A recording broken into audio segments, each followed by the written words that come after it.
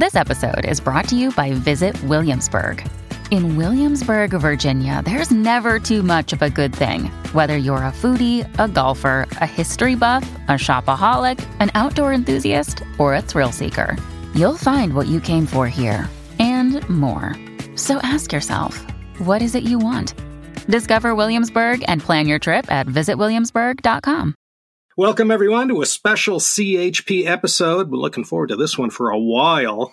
I'm pleased to invite onto this long-running family program Mr. Larry Feign, who has a new book out, as they say in the biz, covering a subject I featured back in 2016, CHP 174, on the Pirate Queen, Zheng Yisao. Larry Feign's new book is called The Flower Boat Girl, from Top Floor Books. It's been out in Hong Kong for a little while and is now available globally. I read it, and I can't wait to talk about it. Mr. Larry Feign, all the way from Lantau Island in the Hong Kong SAR, welcome to the China History Podcast. Thank you. I'm very happy to be here. Listen, before we start, I just want to mention this quickly. You know, back in the 1990s when I was living in Hong Kong, I took the bus every morning from my mid-levels flat to my office in To Kwa Wan. And as soon as I got to the Star Ferry on the Tsim Sha Tsui side, I'd buy a South China Morning Post. And as soon as I was seated on the 5C bus, I'd go straight to the World of Lily Wong and read your award-winning comic strip for that daily irreverent look at Hong Kong families and society. In all those years in Hong Kong, I never met you, but I still have my copy of Aya on my bookshelf somewhere. And here I am, a quarter century later, featuring you as a guest on my little China History Podcast program. Well, 真的发达了. So nice to have you here. So just in case no one in our listening audience ever stooped to catch a listen of my CHP 174 episode on Zheng Yisao, let's start off by introducing who she was. She was actually the most powerful pirate in history, but she didn't start out that way. She started out from what I can tell, as a fisherman's daughter who ended up working the flower boats in Guangzhou. Flower boats were floating brothels, which were very common in China, in most Chinese cities. And the most famous ones in China were in Guangzhou. And she was a prostitute on one of these flower boats for quite a few years. Then at some point, she was abducted by a pirate gang, and she was forced into marriage with their leader, who was Zheng Yi, more accurately said, Zheng Yat. Then she basically, at some point, realized that there's no going back, so she kind of immersed herself into the murky world of piracy and eventually became an influence in Zheng Yi's fleet until at a certain point she was literally the brains behind his operation. And so, he, with her backing, then united all of the pirate fleets of the South China coast, from the Vietnam border up to the Taiwan Straits, into one big confederation with him as leader, but her pretty much as the brains behind the whole thing. And together they instituted a system of protection passes for shipping, for coastal villages, and became quite a considerable force. Then he died in a storm, and she then took over as leader. It wasn't as simple as that, but I'm just trying to give it in a nutshell. And so she led these pirates for the next several years as the absolute leader of the biggest pirate fleet ever in history. She had something like 1,500 ships, 18,000 men. You know, we think of Blackbeard as one of the most formidable pirates in history. At his peak, he had 20 ships and 500 under his command. So there's kind of a comparison for you. And then she pretty much was in charge of the South China coast with her protection passes and this kind of system. She actually brought peace and stability to the coast where governments had failed for centuries. And then at a certain point, she decided to retire. And she lived to a ripe old age of 69. And that in a nutshell is who she was. What she did, let's put it that way. I was more interested in who she was as a person, and that's what compelled me to write this book. And what sources are out there? Did you all were there only English language sources available? Did Chinese authors write about her in Chinese? The sources were, when I first started looking into this story, the sources were few and far between. They're out there, but a lot of them hadn't really been put together. So, I mean, just to give you a little bit of background, I learned about this story from a sailor friend of mine. You know, I've lived on Lantau Island in Hong Kong for over 20 years, and an old friend of mine, Mr. Zheng, is a sailor from the Tai O boating community. You know, his family goes back generations, and one day he mentioned a folk song that his grandmother used to sing him about this lady pirate based in Dongchong on Lantau Island who had stood up to the navies of 3 empires and won. And so it presented her as kind of a folk hero. So I was extremely interested. What were the words to the song? Well, he didn't remember. So I was intrigued by this, and I tried to find this song, and I found other mentions by people from Tai O community who had mentioned, oh yeah, I had an old relative who sang this song about the lady pirate, but I could never find the words, and I still haven't found them. But by then I was hooked on this story. So then, of course, I look online to find out what I can find about her, and there's all this sensational swashbuckling stories that gave a picture of this really powerful woman who had been dragged aboard a pirate ship and immediately punched out the pirate chief and said, if you want me, you have to give me a 50% share in your operation, and I want to be your business partner if you want to have me. And he was so entranced by her that he gave in, and so on. And at the time I was writing an article for a boating magazine here in Hong Kong, and I was writing an article about the pirates because I'd gotten interested in this. And I based it on all this information I was finding on Wikipedia and other so-called reliable sources. And by the time I put together this story, it just didn't sit right with me. And I should point out that my background, I originally set out to be a historical novel writer. Back in college in America, I studied history under an accomplished historian. It was a small college where everything was independent study. So for 2 years, I worked on a historical novel based on the life of my grandfather who'd grown up in Azerbaijan. And I learned how to do historical research from my mentor. And one thing that he really taught me was how to develop my bullshit meter. And I won't go into it, but he taught me various signs that certain things you're finding in your historical research are nonsense, based on nothing. And so I was getting that sense. Something in the back of my skull, that bullshit sensor, was starting to fire off. And I realized what I needed to do was what I'd been trained to do, trace the sources. So all these things I was reading, you hadn't done your podcast yet by that time, so that wasn't a source. This was back in around 2008. And as I traced the sources, they all went back to one source. And that was a history written by a Chinese civil servant who was kind of an amateur historian whose name was Yun.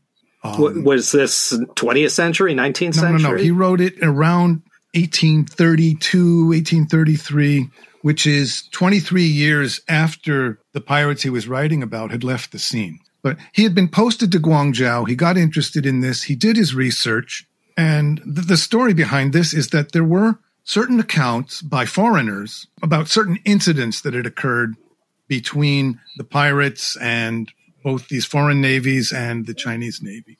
So the Portuguese had written an account where they took credit for that they would have defeated these pirates if it wasn't for those incompetent Chinese naval ships. And the British wrote an account saying both the Portuguese and the Chinese were incompetent, and that's why the pirates got away. So this guy, he made his agenda clear right at the very beginning in the book that he wants to set the record straight and defend the honor and integrity and bravery of our great Chinese Navy. And so he wrote this book which was then translated into English by a German missionary and published in 1835, which he titled History of the Pirates Who Infested the China Sea. And every other page is defending the honor of the Chinese Navy. So he makes no secret of the fact that he has an agenda here, a nationalistic agenda.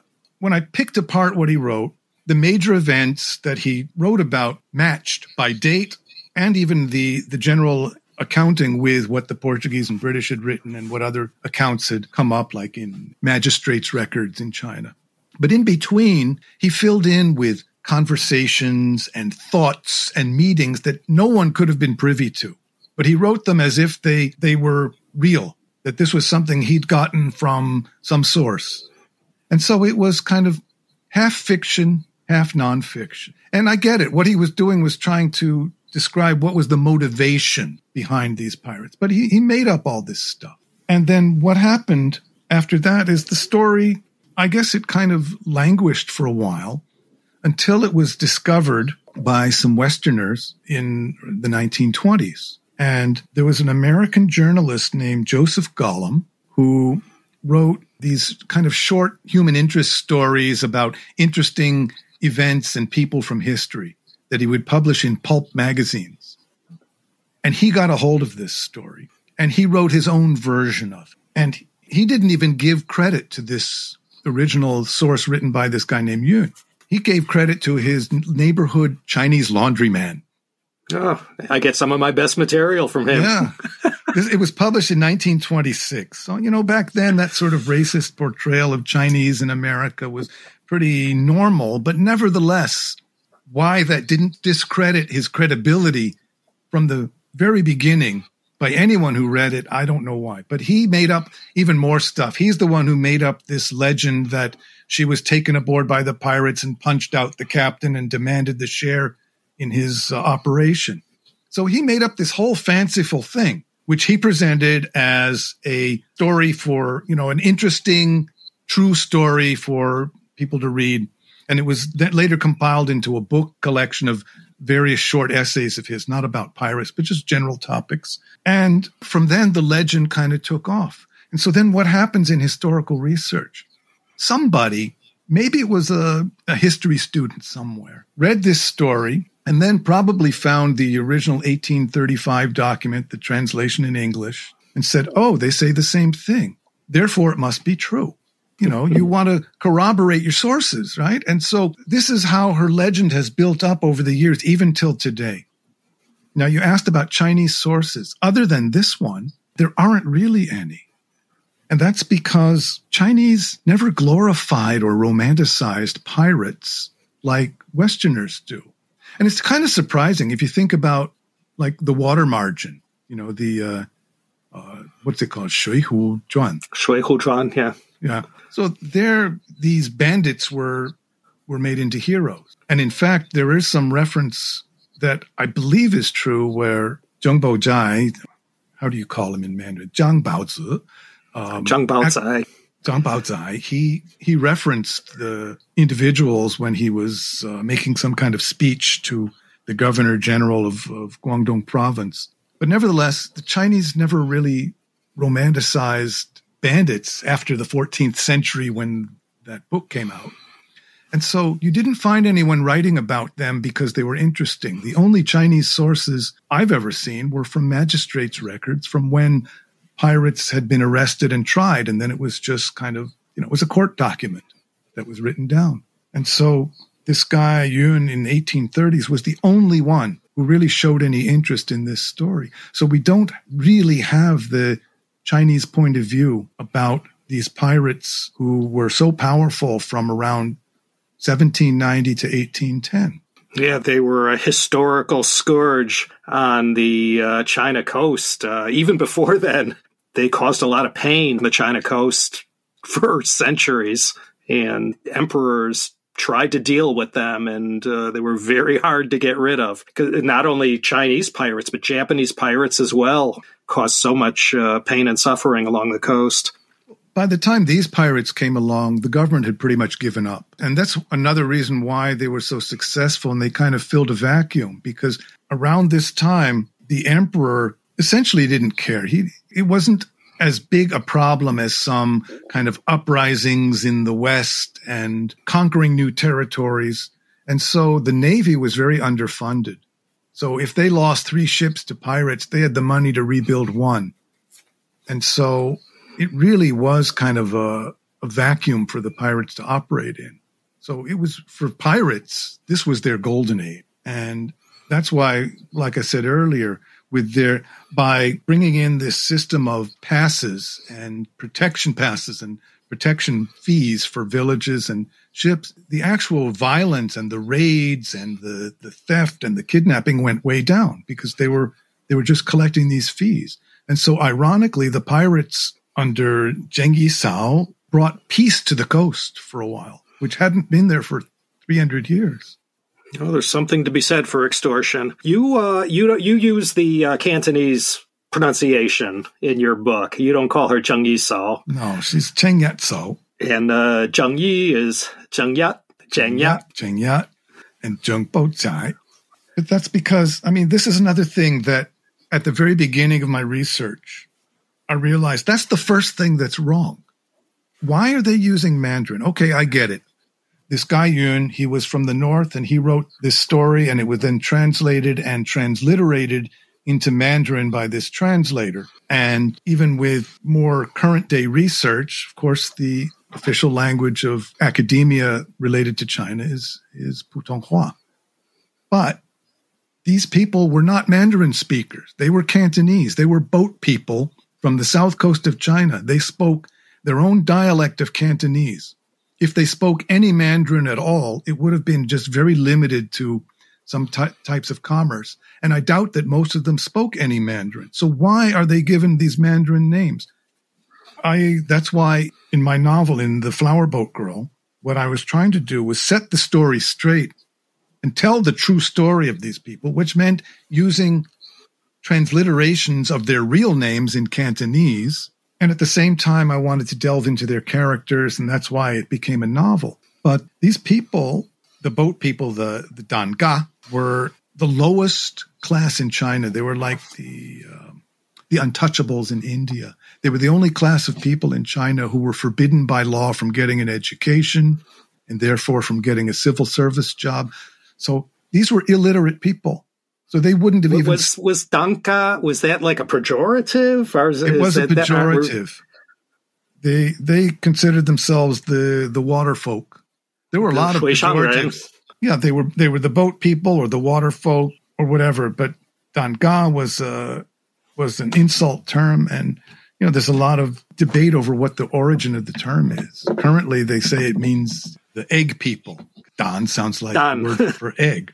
If you look, there's so many different Chinese characters associated with the word. I don't really know what the original is. But in any case, you don't say it to someone's face that they're Danga.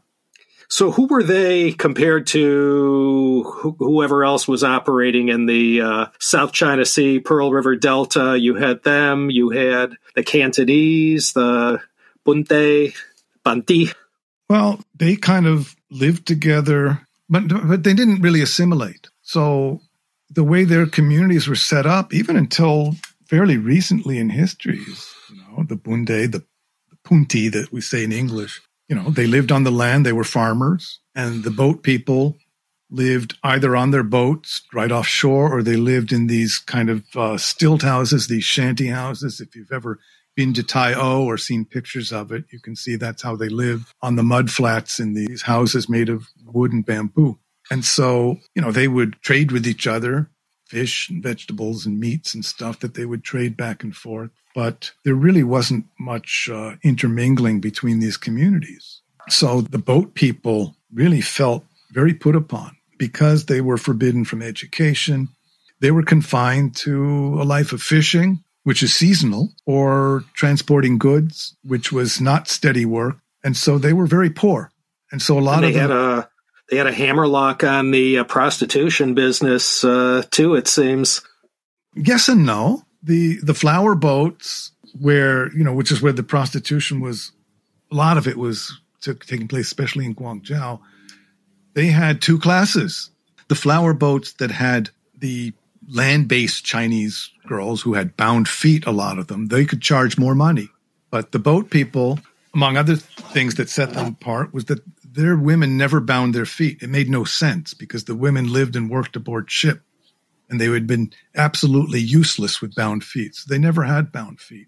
But as prostitutes, the ones with these big boat feet obviously could take in less money. So they had two classes of flower boats. And so whether they had a stranglehold on the prostitution or not, I think is debatable.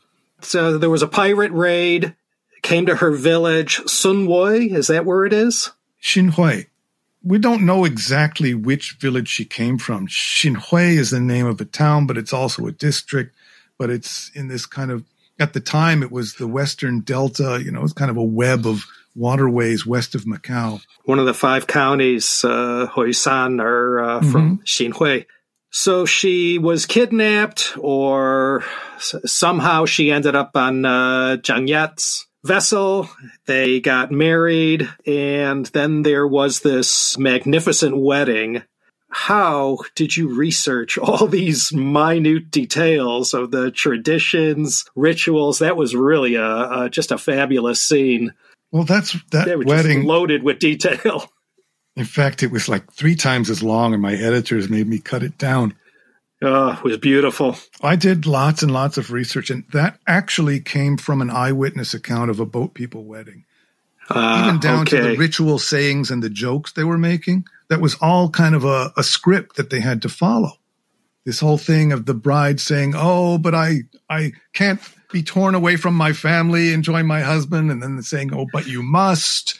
And there's a lot of this ritual, the way they changed their clothes and the things they said, and the ritual of making offerings to the parents at the main mast.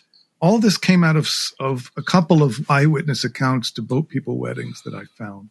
That was quite a find. One was an eyewitness account written in the 1930s by a very interested Englishman living in Hong Kong who made it his hobby to the traditions of the local people. And others came from the 19th century. All right, so there's plenty of BS. How much of it is true, we'll never know, but it's certainly suspect. What did you find out during the course of your own research and writing this? Well, I made a few discoveries that I was even kind of shy about. I was getting a lot of help from the 2 leading experts on the pirates of that time, Diane Murray and Robert Anthony, who'd both done some really groundbreaking research. But neither of their interest was in presenting the story of these pirates as a narrative. It was more looking at specific issues about sociological issues about weaponry and hardware. Robert Anthony was very interested in how the weather affected piracy along the coast, which was a very interesting sideline. I was constantly consulting with both of them. They were very generous with me. And then I made a couple discoveries that neither of them had ever come up with. And I'll tell you one. And this was about the pirates going to Vietnam to fight in a civil war there. And this is known. Tay Son Rebellion. That's right. This is known. They did that. In 1790, they first went to port the Tay Son side in the north against the invaders from the south, and they were there for 12 years. And then later in 1801, and that's where my book comes in, they were again recruited to go fight for the Tay Son side, because there was a saying, and I found this, that they had, that it was called Annam at the time, not Vietnam. The Annamese made great ships and terrible sailors. And so it's true, they built these beautiful mahogany ships out of this dark wood, but then they recruited these hard fighting men and women who were used to doing things just for money, and that meant Chinese pirates, to run their navy. So they had this mercenary navy that was based in a border town called Changping, and then they fought for them, and then later they were found back in Chinese waters. And this is all that we knew, according to the sources. So I delved deeper. I found a reference, not even in the main text, but in one of the footnotes in Diane Murray's book about the pirates, that this group of pirates had been spotted in the Spirit River in central Annam or Vietnam on such and such date. And that's all. That's all it said. Nothing else. And so I looked up the date, and it turned out to be Chinese New Year, or Tet, as they call it there. See, this is all that we knew. So I realized, okay, I've got to find some Vietnamese histories of this time. And those are very hard to find in translation, but I found a couple. And I discovered this entire narrative that I pieced together, not because it was written that the Chinese pirates did this and that. They were in the Spirit River. On that date, the Annamese emperor came to the Spirit River to throw a banquet for his troops that were lined up there getting ready for a move into the south to retake the old capital of Hui. And in the wee hours of that night, there was a surprise attack by the rebels, helped by French forces and French weaponry, to massacre the Annamese, the Tay-son side. And many ships were destroyed. And all this is in the Vietnamese histories, none of them referring to these ships as being manned by Chinese pirates or mercenaries, but just describing this. And I found other little bits and pieces. I was able to put together an entire narrative of what these pirates had done during these few months in late 1801, early 1802, in support of the Tay-son side in this Annamese civil war. And all that went into the book. And I asked Robert Anthony, the professor at the University of Macau, I said, look what I found. Am I allowed to do something with this? I'm not a credentialed historian. He said, well, you made a discovery. He said, not everything is known yet. That's why we still have historians. And you made a discovery. So I made a lot of other smaller discoveries, but that was my big one. And so it not only gave me an interesting historical narrative to add to the novel, but it really filled in a lot in exploring her motivations and the subsequent things that happened with her and with them. And so I could really go more deep into her character, which is what I was really looking to do with this book by using this whole string of incidents in Annam. We know her name, or we assume her name, Shi Yang or Sek Yang, Shi Xianggu. How do we know that was really her name? Is that... I don't know where this Xianggu came from. That one I dismiss entirely. I think that was in one reference somewhere.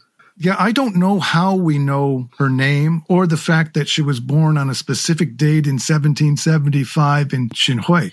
Somewhere that came out, I don't know. I think it's pretty much agreed that was her name. Her name was Shek Yang, or I noticed that my boat people friends in Tai-O, with their dialect, said her name is Shek Yang, or somewhere in between Yang and Yang, kind of a Yang. So I liked that. It looked better when I was writing the book to call her Yang, spelled Y-A-N-G. I believe there's a consensus on that being her name. All right, well, 1801, she married Zheng Yi, the great-great-grandson of Kaxinga, Zheng Chenggong. Yeah, that was really interesting that he did come from this whole dynasty of pirates. Oh, yeah, that was the most famous one. And his father and his uncle, they were from Fujian. And his father and his uncle in the mid-18th century moved down to what's now Hong Kong. And so his base was set up in Layumun, which is in eastern Hong Kong harbor.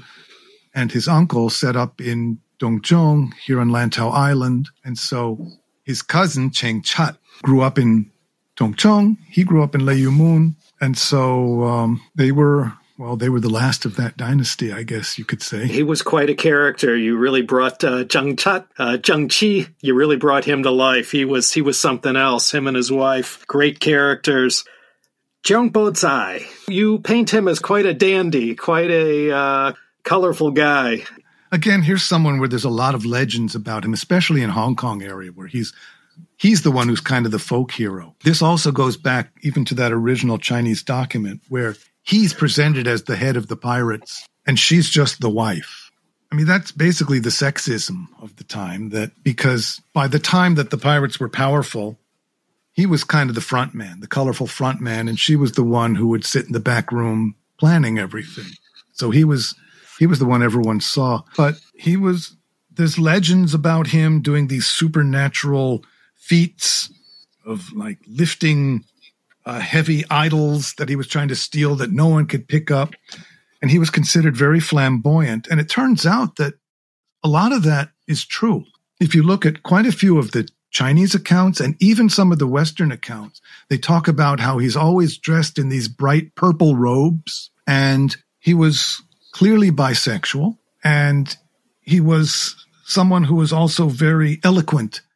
in the few accounts that we have of actual transcripts of things he said, which I believe are probably valid, he speaks very colorfully. He started out as a fisherman's son who was abducted by Zheng Yat when he was about 14, and he became Zheng Yat's catamite, his male concubine. And that's another kind of interesting side story, because among the pirates, I mean, not just pirates, but many boat people, but especially among the pirates, homosexuality was kind of a requirement. It was kind of for a captain who had certain standing in the community, it was sort of a trophy to have a young boy who would sleep with him. And I even found Chinese accounts where they actually had the rules set out of the relationship, like who's on top, for example. So the way this worked was that these captains, especially ones without a son, would choose a young boy, usually between 10 and 13 or 14 years old, who showed some promise to perhaps be a leader in his own right when he got older. And he would take in that person as a protege or as an apprentice to train him. And at the same time, he became the bed partner. And that was standard practice among these pirates. And so later, what would happen is if they did live up to their practice, and if the captain still didn't have a son, or if he had a son that he didn't think was up to the job, then these boys would be officially adopted as a son. And this was the case with Zheng Bozai, that he had been taken in. He obviously had quite a flamboyant personality. He had this charisma. He was very good looking, apparently. So he was taken in as Zheng Yat's catamite. And so therefore, he was her rival for her husband's bed. And her adopted son as well. And her adopted son, who she later then married and made her not just her marriage partner, but her partner in business. So, some of those details in the book about that relationship were pure speculation on my part about the development of their relationship. But like everything else in this book, I was working my hardest to make it plausible. And this kind of brings up another thing about writing a historical novel rather than a biography. I'd spent 5 years just on the research, not knowing what I was going to do with all this stuff. I was just fascinated. I was gathering as much information as I could. I had stacks of documents, and these historians who I was consulting with were very generous in giving me some of their documents. And my original intention was to write a biography of her and set the record straight. But the problem was, even with all the research I was doing, a lot of it was one-sided, and there were big gaps in the history. And I set out to fill those gaps by extrapolating from other known sources. So, for example, her abduction, it's the chapter 1. She's abducted from her village.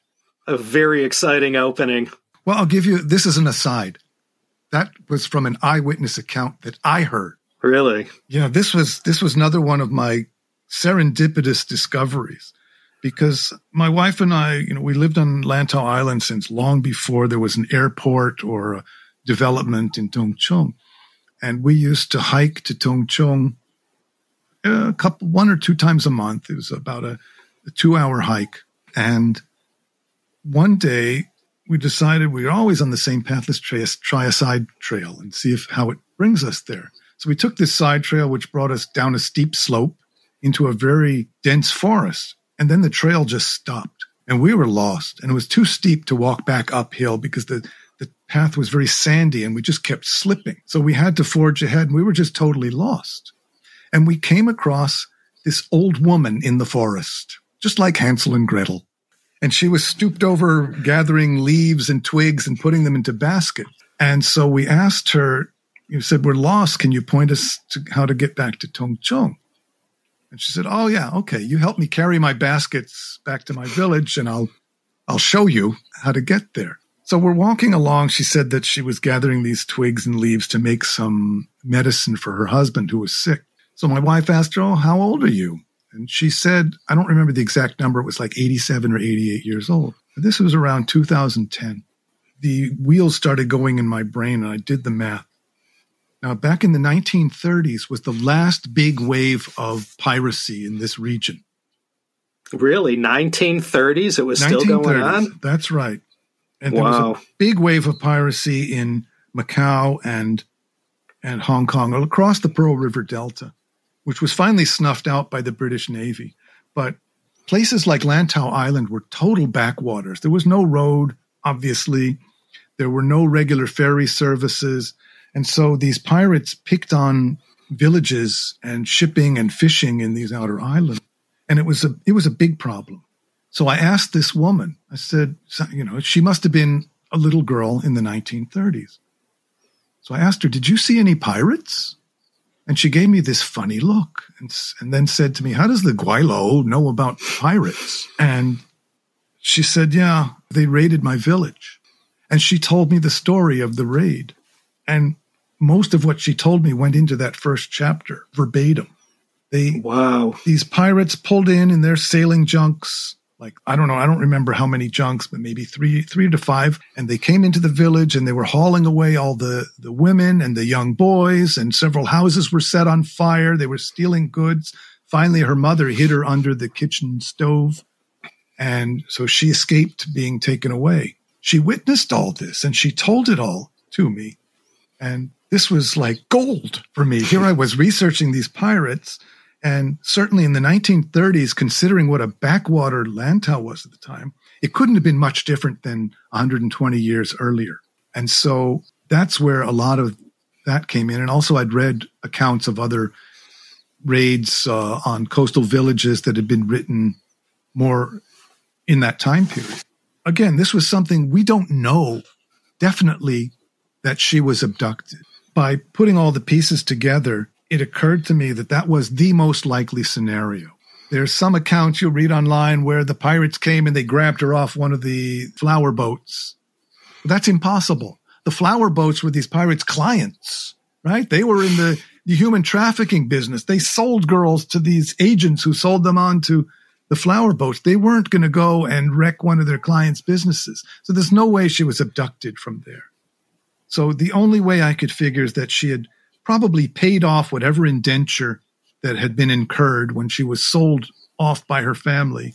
And it probably, instead of going into the business like most of these young women who would pay off their indentures, they would invest their money in because they had no other options. She must have just left. And she must have gone back either to her home village or some other village. And from there, she was abducted. We don't know for sure, but after considering all the possibilities, I came to the conclusion that's the most likely scenario. And the reason I'm saying this is because, again, when I was writing this novel, I had another mentor who was an author of historical novels. And I asked her, how much can I make up? And she said, well, you make up what you have to. And the rule that she followed, that she got from her mentor, was don't contradict what is known. If you have all these historical events, don't switch the order, even though it might have made a more exciting story. And don't change the actual events that you do know about. And the things you make up should be plausible, not these fantastic things, unless you're setting out to write an entertainment. And so this became my mission. I couldn't write a biography because I had to fill in these gaps. I could fill in the gaps to the best of my ability by doing further research into what most likely happened. And that would be best presented in a novel. And then at the same time, by the time I was through with 5 years of research, I was a lot more interested in not just the events of what she did or what the pirates did, but what kind of person was she and were these other pirates? And I wanted to explore her psychology. And that, too, is something that you do best in fiction.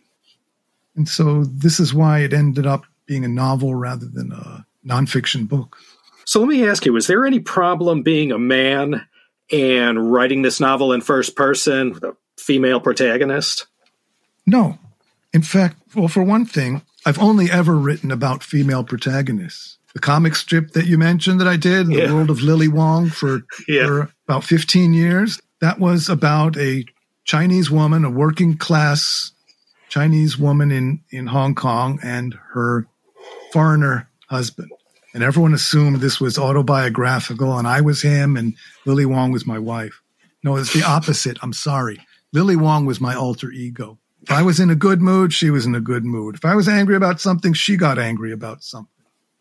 And without being too confessional, this goes way, way, way back in my life, where I've always been more interested in how women think. And I mean, even in high school, I was the one guy who was allowed to hang out with the girls. I was one of the girls, and all totally platonic, right? Which was very frustrating to me. But I always found it was much easier for me to talk to women than to men. And so I was much more interested and in tune, I think, with women. And I do my research. When I did the comic strip, one of my most popular series was when my protagonist, Lily Wong, got pregnant. And I busted my butt going around interviewing as many women as possible from as many cultures as possible about what they went through with pregnancy, what kinds of foods they weren't allowed to eat, what kinds of things they weren't allowed to do. And all this went in there. So by the time that series was done, I was inducted as an honorary member of the American Women's Club and so on. And so when it came to writing this book, one of my original ideas was to alternate the views between her and Zheng. But when I tried writing about him, I found I just wasn't interested in a man's point of view. And so I was fortunate, of course, because my wife is Chinese and she's a psychologist. So I would consult her a lot about the psychological aspects of this character, about her personality type, and about a Chinese woman's point of view. And just recently, I went to give a talk at the Hong Kong Museum of Art bookshop. And one of the women from the Museum of Art gave me the ultimate compliment. She came up to me, and the first word she said to me was, "You really understand women." So I guess I passed the test. You did a good job. Yeah. So, of course, people are going to be resistant at first. Even I'm resistant when I read books by people of either gender who are writing from the other gender's point of view. But if it's well written, you get into the character and you forget about who's the author. So I do believe that perhaps I accomplished that. So what else allowed you to get inside the head of Zheng Yisao, of her character? Well, I'm not sure what helped me get inside her character, but I felt at a certain point that like I was channeling her, that this was my mission to kind of bring her back to life and to set her story straight and to do her honor. And I really felt you connect with her. And I felt a connection, but I felt a genuine connection with her. I used to go, well, I still go to Taiyo and Lantau Island, which was even until recently a smuggler's haven, even up until the handover. So this was a place the pirates used to go to trade goods, and there's no question about that. So these pirates certainly would have been regular visitors to Taiyo. And in Taiyo, in the center, there's two temples next to each other, and one is a Tinhao temple.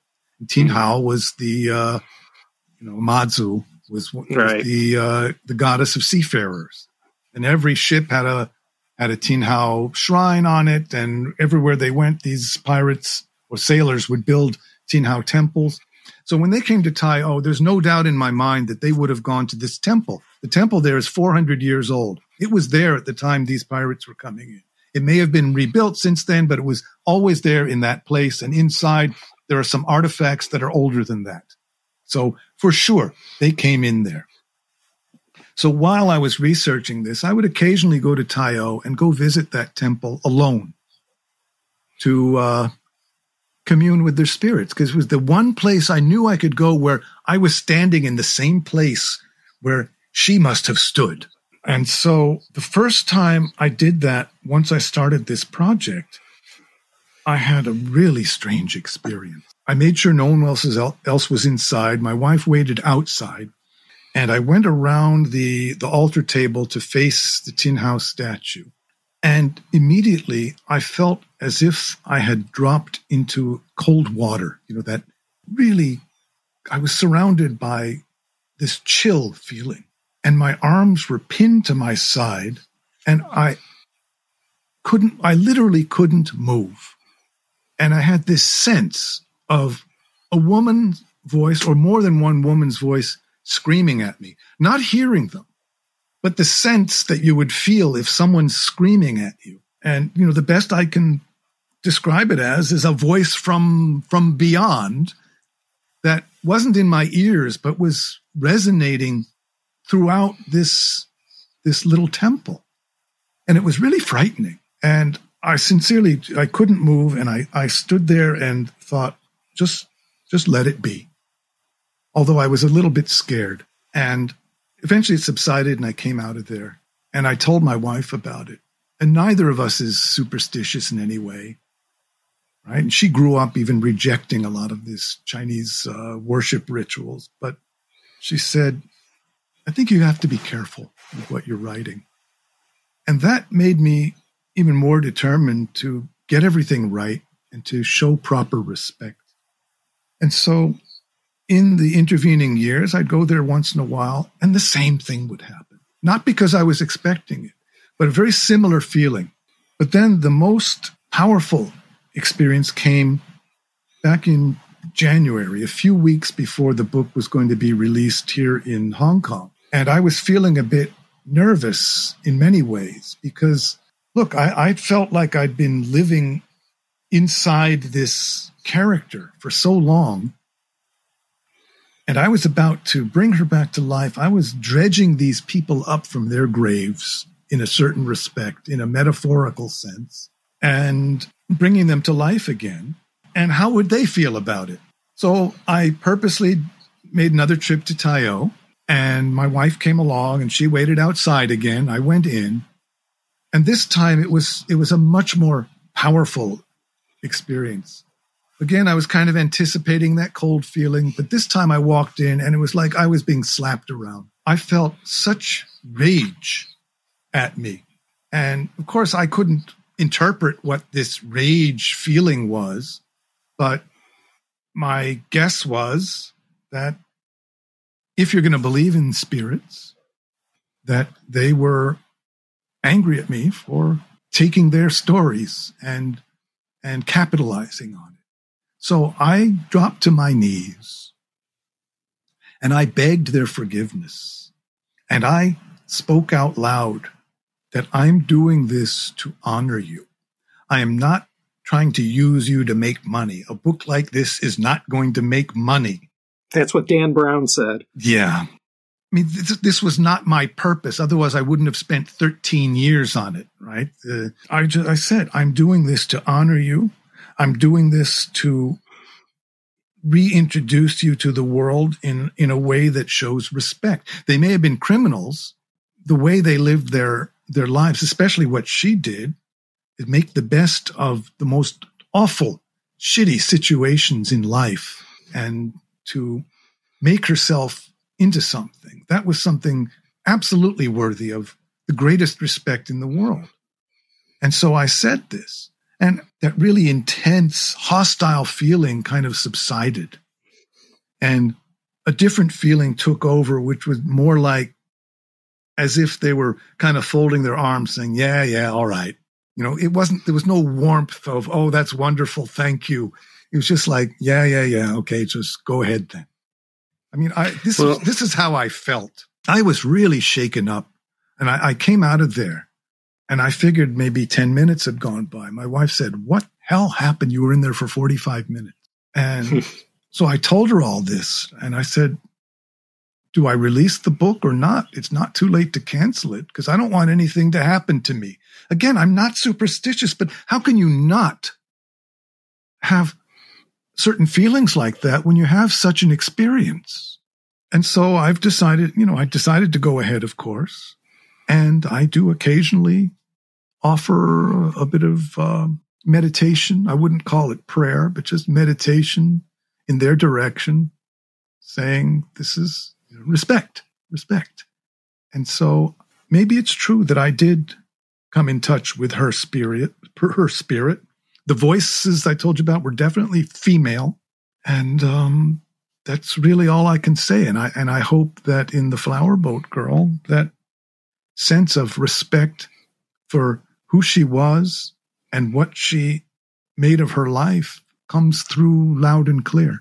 Well, I think we've gone on long enough. I guess who's to say how much of the story of this colorful character from Chinese history is true and accurate. I guess you could say that about almost anything that happened in world history prior to the 18th century, or certainly the 17th.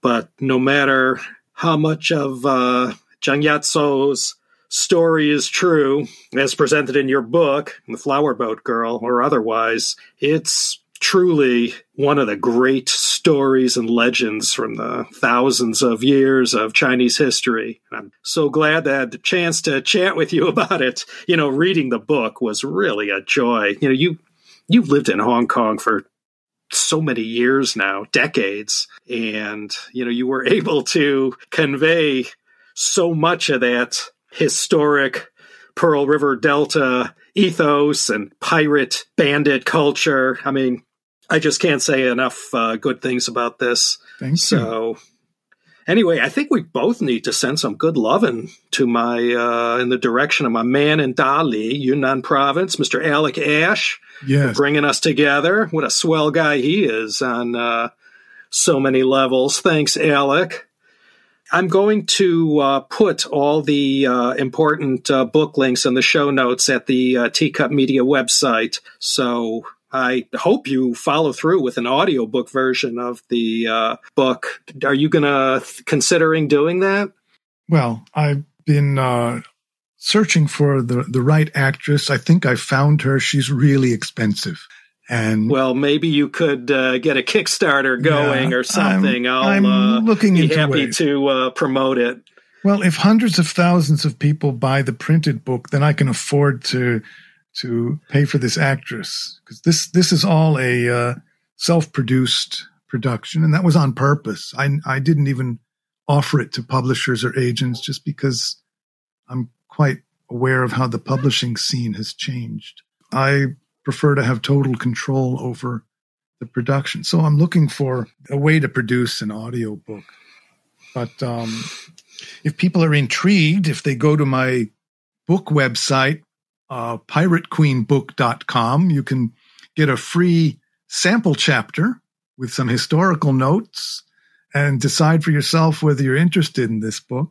So I just wanted to put in that plug. I'll have that link at the show notes. And if we ever emerge fully from this stubborn pandemic, I sure hope some movie studio makes a film of this epic story. It's such a natural, and who doesn't like pirate movies? Disney can attest to that. Didn't she get written into the what was it, the second or the third Pirates of the Caribbean movie? She got a. Chow Yun-fat was Zheng Bo-zai, and I forget who played her, but they showed her as this old crone, which is absolutely absurd. Not that they were trying to be accurate in any way, but by the time she was an old crone, she was long retired. Yeah, this is what happened. There was a movie, a totally execrable movie made of this story in Italy in 2007. Explains it.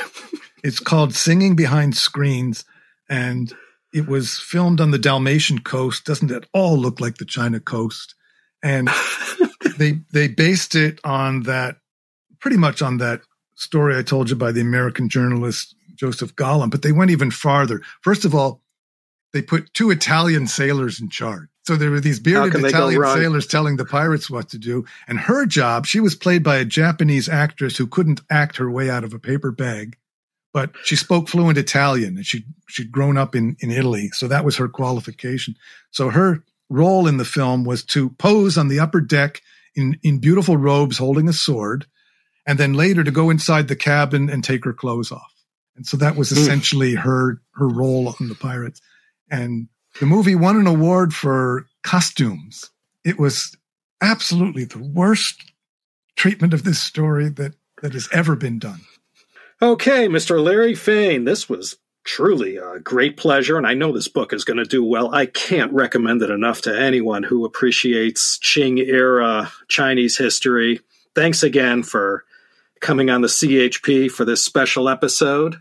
It's my honor to be invited onto such a well-informed show.